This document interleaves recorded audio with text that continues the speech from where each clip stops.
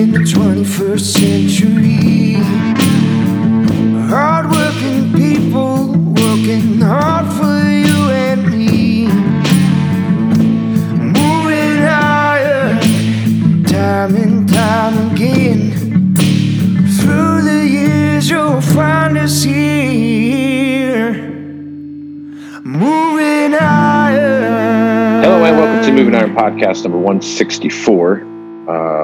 I have I don't know if you want to call him a repeat guest or just kind of part of the show, but Aaron Fennell's back on here with us again, and we're going to, I don't know what we're going to talk about today, but it's going to be good whatever it is, right, buddy? We're just going to wing it. That's what we do best. There you go. That's what we do best. That's when the magic happens. That's when it all comes out to play, right?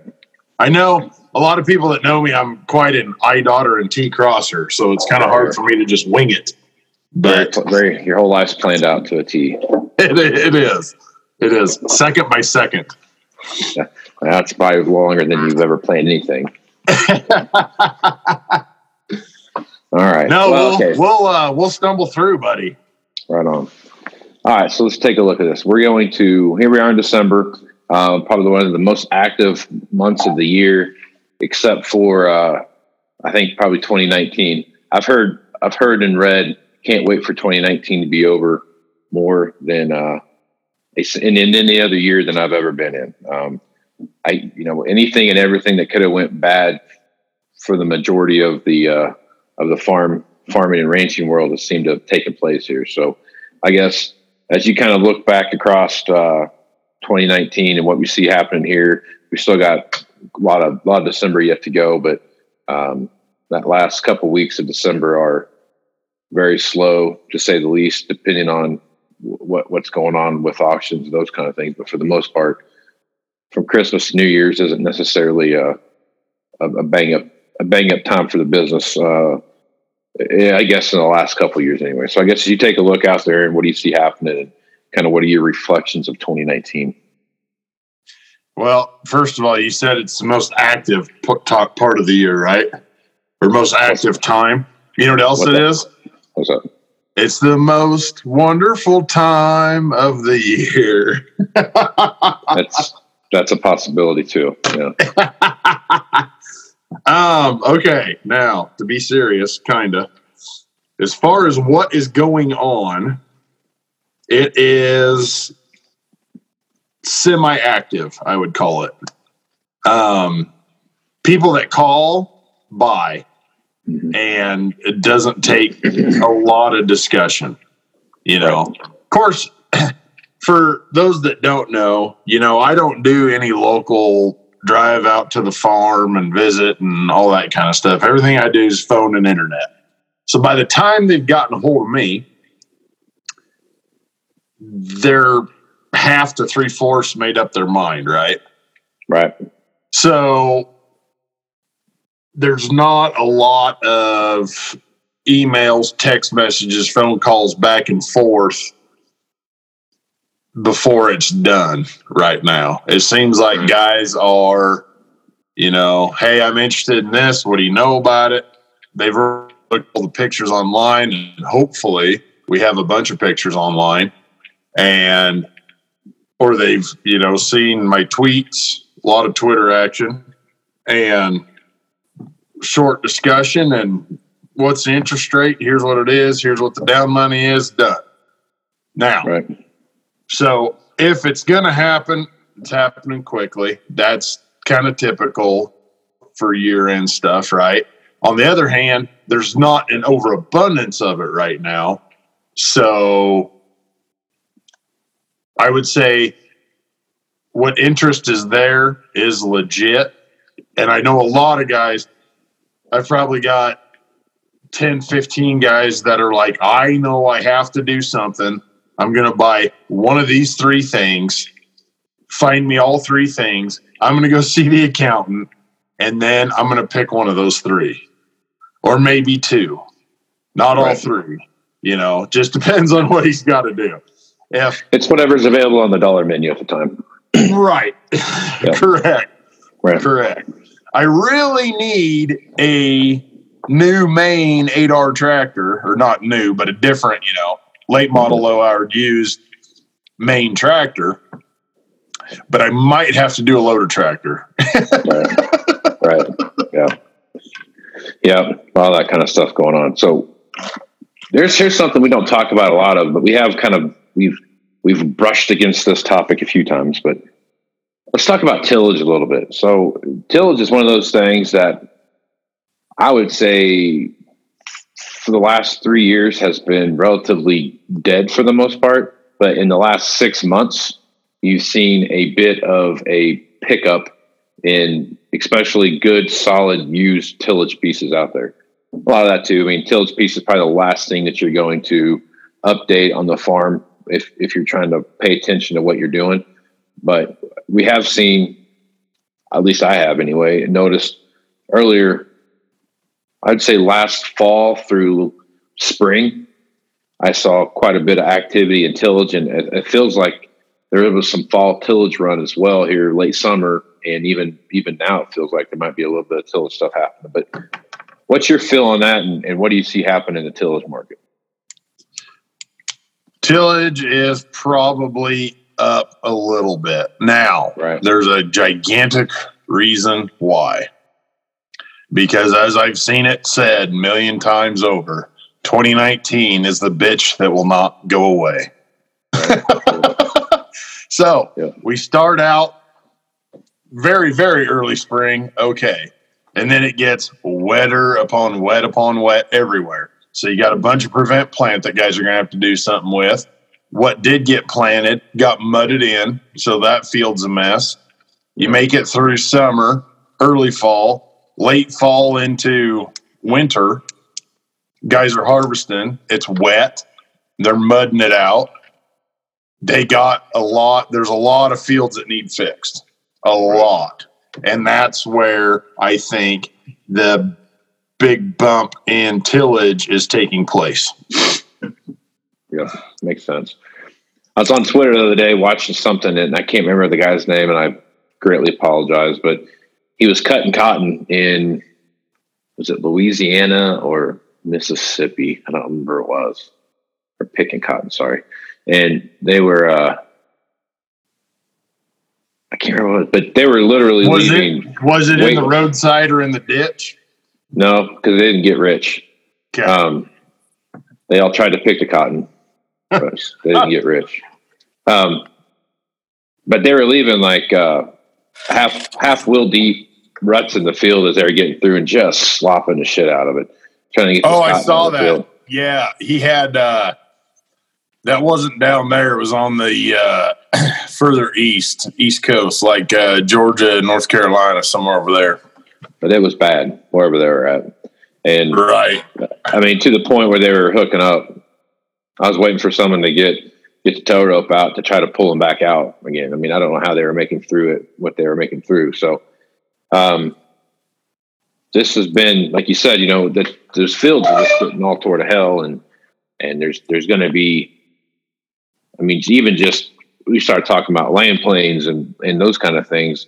We're starting to see guys looking for those kind of deals too, and some like very deep tillage tools that you wouldn't typically see in an area where with the prevalence of no-till.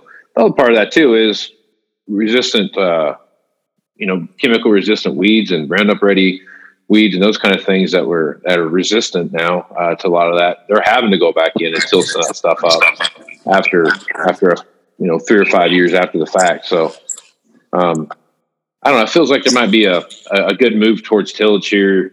Maybe the course of 2020. I don't think it's going to be a very long, sustainable thing like we'd see in like the late 90s or early 2000s or something like that. But where tillage was an actual practice, a yearly practice, But I think there might be an opportunity to get some tillage stuff cleaned up on your lot. Yeah, I would agree with that, and it could be a broad array of what guys are after. It could be rigs to scratch out the ruts. It could be, I want a ripper that, as I sink it in, just taps the core of the earth real quick, right, and everything in between. So You know, I know for us, we do a lot of strip till, and this fall and winter, strip till's been talked about quite a bit still. A lot of guys updating strip till units. But I know nationwide there's been, you know, I've had quite a few guys looking at discs and stuff like that. So we don't do, at least, you know, in our immediate inventory, we don't do a lot with rippers.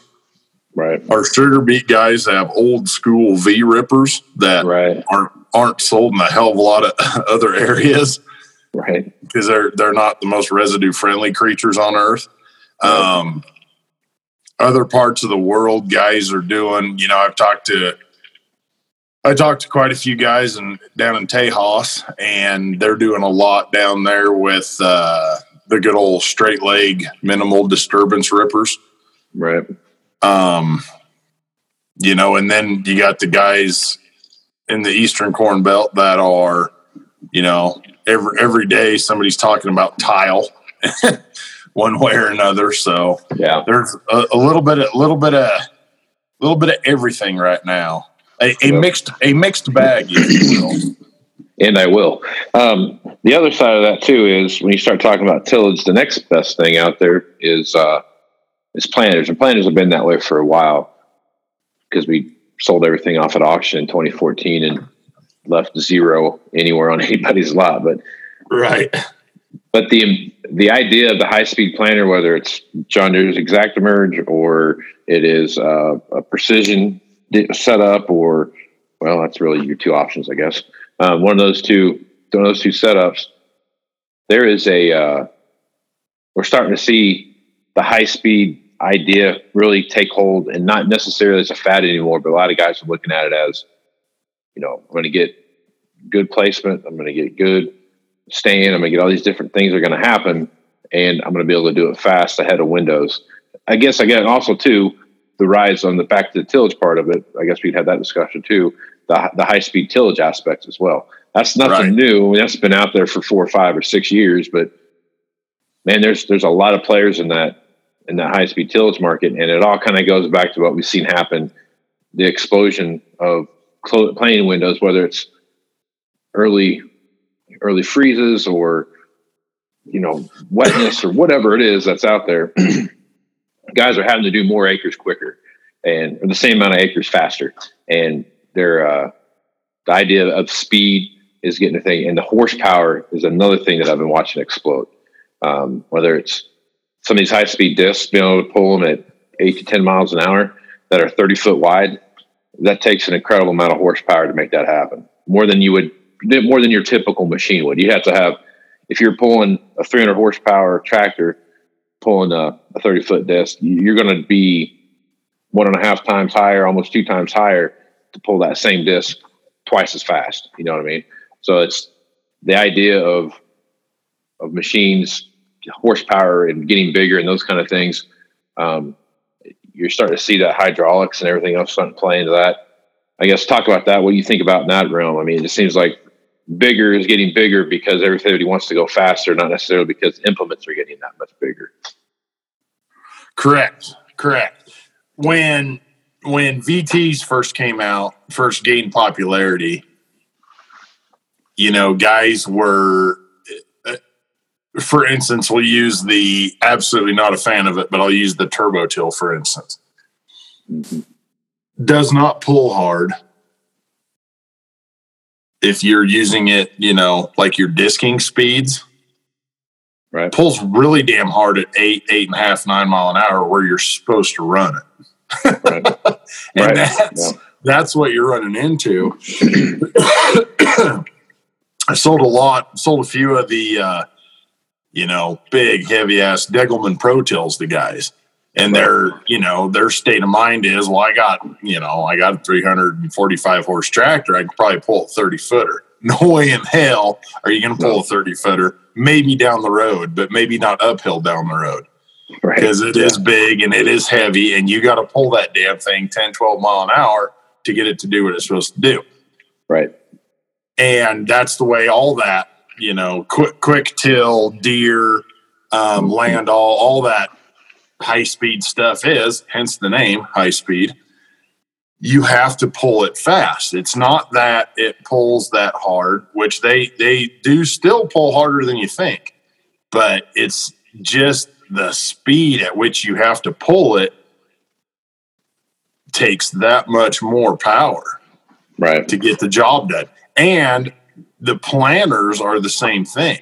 When you look at high speed planters, we'll use the best one on the market, the Deere ExactEmerge.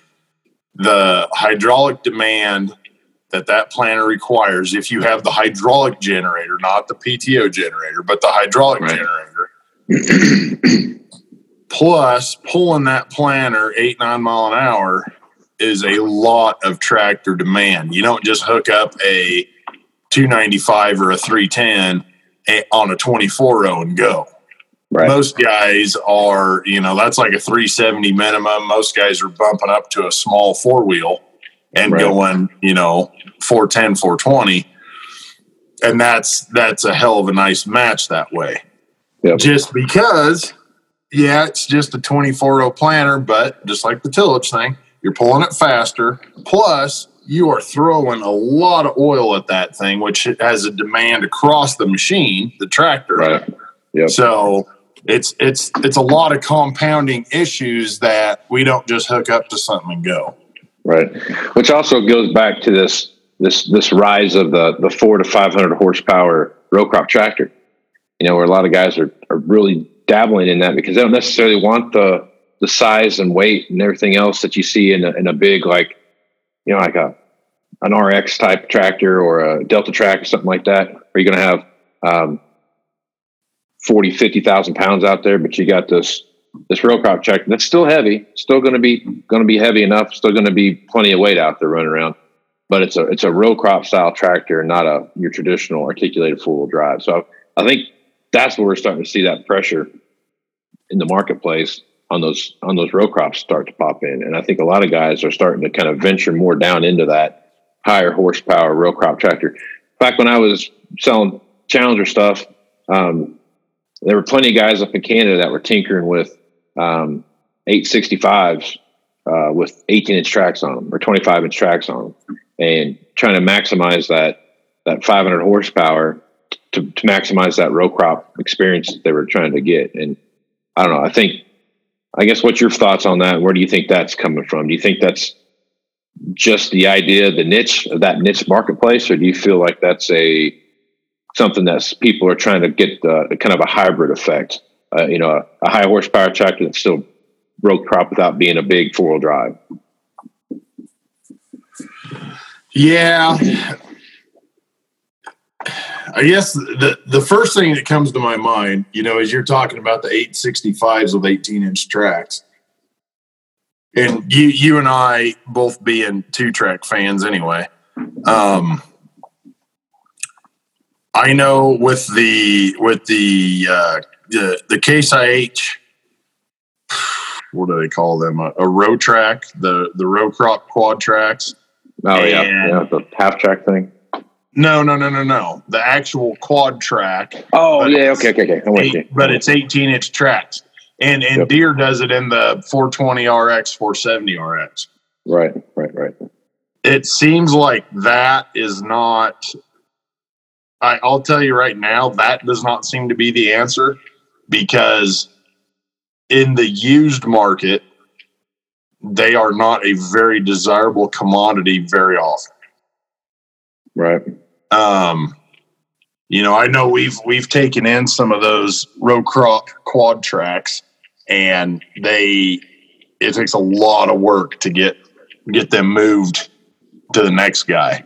And I know, talking to guys that have sold some of the row crop RXs, not the 8RX, but the 9RX row crop. Right.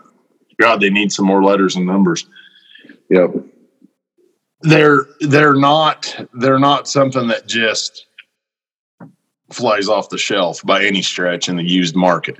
Now, part of that is cost. You know, they're very expensive tractors, whether they're red or green or chartreuse or magenta. Right. But so I don't think that is the answer. I would love to see basically what you just described, have like a 9470 RT with 18s on it. I think that would be the cat's ass. My only fear, the biggest issue they have with stuff like that, when you have that big horsepower, big weight like that on those tracks like that, it was just being able to keep the track from slipping so much. Right. That's the hard absolutely. part. How do you maintain that? Or the other aspect is you burn up tracks all the time, rip off guide lugs, all that kind of fun stuff. Yeah. So it is a double-edged sword, but right. I guess there's a reason why they don't go up that high. I mean, with tracks, narrow tracks like that. But you're right. I mean, having that set up like that, where you've got a high horsepower tractor on narrow 18 to 25 inch belts is pretty nice, pretty slick idea. Right. Especially from my personal opinion, and I just feel like your guidance works. It's easier to get the guidance going on a 2-track system. You know what I mean? Than it is to just get it to go like it's supposed to. You know what I mean? Well, it seems like it works way better. Absolutely. What was the first thing that ever had guidance applied to it? A 2-track tractor. Yeah. So there you go. Now, the other side of the coin about high horsepower row crops gaining popularity, yes. 8400Rs, as far as the deer world goes, have been kind of hit or miss because they have that E23. That is a wonderful transmission, tough as nails. There has not been a lot of communication from dealers to farmers about exactly what the hell it is. Right. You know, and I myself, I'm a little bit of a gearhead, and I always trap myself into the same comment of, well, it's kind of a power shift and kind of an IVT. Right. which is always met with a, huh? What? Right. Yeah. So, but here in the last, however long, probably the last 3 months, I've seen a big increase in demand on the 8400Rs. And I know a lot of guys talking on forgive me that I don't screw this up, the 8R 410.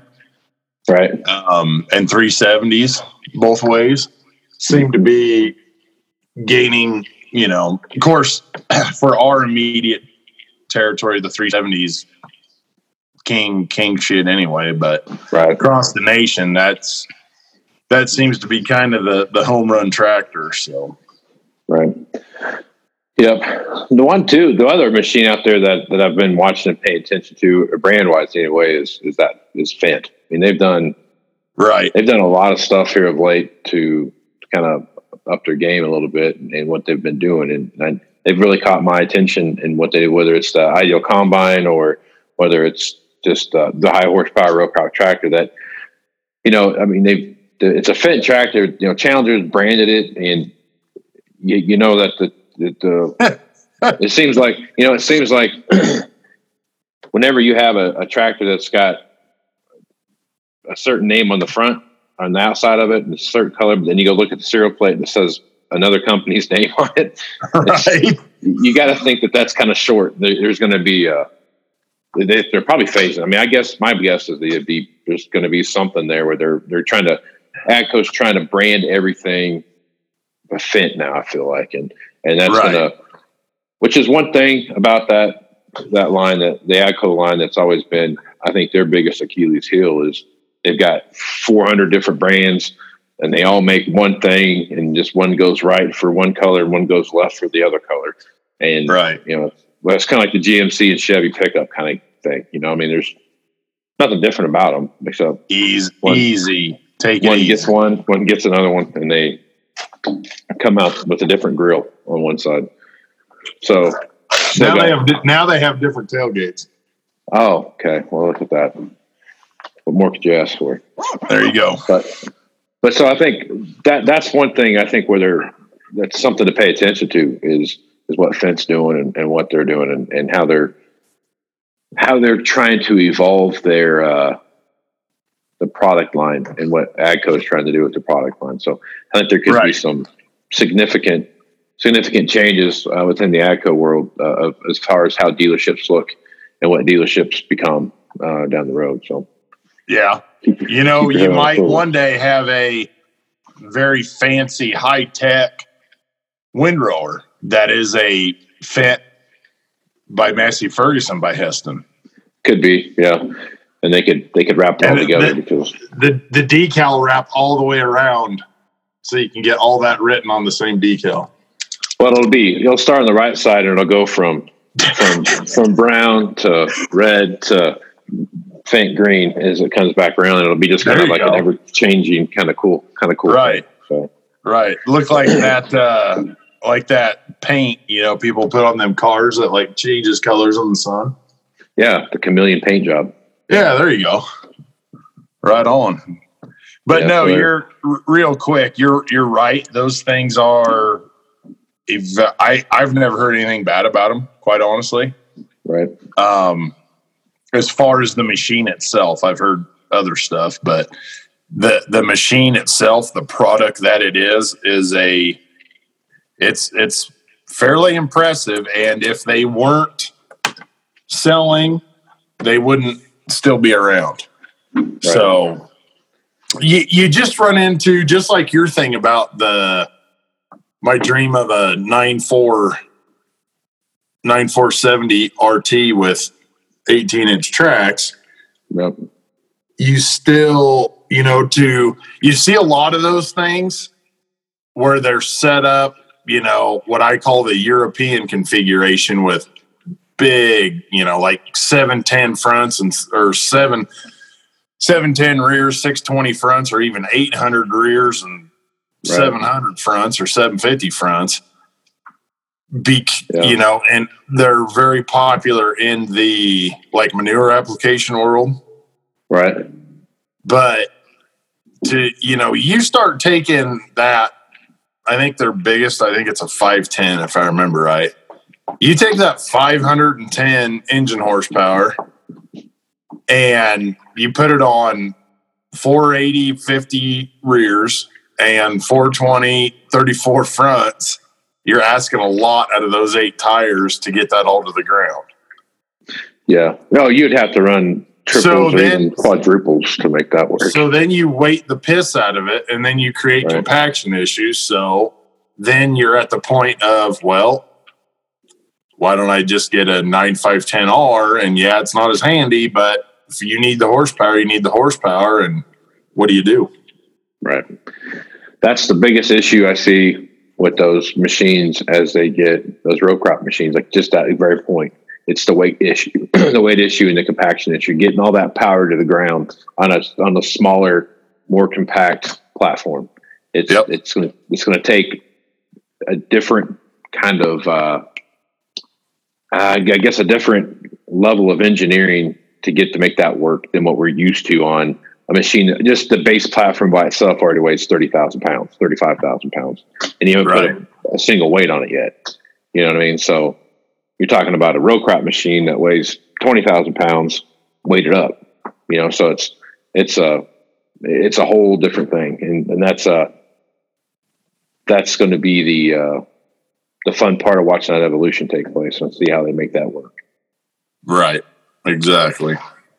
Right on. All right, man. What else is on your mind? What else is going on in the world of air and funnel right now? Not a lot. Had a nice little Thanksgiving ass kicking blizzard. Yeah, I had one of those too. Started snowing like a bitch Friday night. Blew all day Saturday, all day long. Road blew shut. Got dug out about 3:00. That was the excitement of the weekend, I guess. And after that, just kind of keep pushing along. Yep. Yeah, no, same thing here. We're going to try to make it back down to Wichita, and by the time we got everything kind of squared away and situated on Tuesday, they'd closed about every road that we could have went on headed east, and then about 8 hours later, I got a tweet from KNEB that said all the roads in the Nebraska Panhandle have been closed. So I'm like, right? What does that mean? You know, so. And they weren't for sure when they were going to get them open the next day. That even made me feel more better about what's going on. So, Right. So all that happened, and then which I'm glad we didn't go home, because coming back would have been worse than going. So we had a pretty good snowstorm go along with Thanksgiving, which I guess when you live in the Panhandle, Nebraska, you can account on about 3 blizzards a year, I guess. So I guess this year's not over yet, but the thing is, though, in this country, Thanksgiving and Christmas, either one, could be 0, could be 70. You don't know. Yeah. You could be outside playing football in a t-shirt on Christmas Day, or shoveling 18 inches of snow like last year, and doing all that fun stuff. So good times, man. All right, buddy. Well, I guess we've kind of ran the gamut on this one. If folks want to reach out to Aaron Fennell, what's the best way to do that? Well, best way is probably call me or text me, 308-760-1193. Or I am fairly active on the Ag Twitterverse, and you can reach me there at Aaron Fintel. And those are, if you can't get me either one of those ways, throw up a smoke signal, shoot a flare, something somehow. Yeah, tell somebody you need some sheep, and then he'll answer the phone right away. So. Perfect. Right on. All right, I'm Casey Seymour. You can find me on Facebook, Twitter, Instagram at Moving Iron LLC. Check out movingironllc.com for all the latest news having to do with the Moving Iron podcast and the Moving Iron blog. Go to Global Ag Network, which is a podcasting platform that carries the Moving Iron podcast, as well as other great shows like Dryland Farmer Podcast. So go check those out. Girls Talk Ag. Go check those shows out. And also, when you're on the website, the Global Ag Network website, check out the newsletter subscription that you can get, and they will send you a monthly or weekly newsletter that has to do with all the stuff that has to do with the Global Ag Network and all the great podcasters that are out there. So till next time, I guess, I'm Casey Seymour with Aaron Fennell. Let's go move some iron, folks. Out. Moving iron in the 21st century. Hard-working people working hard for you and me. Moving iron time and time again.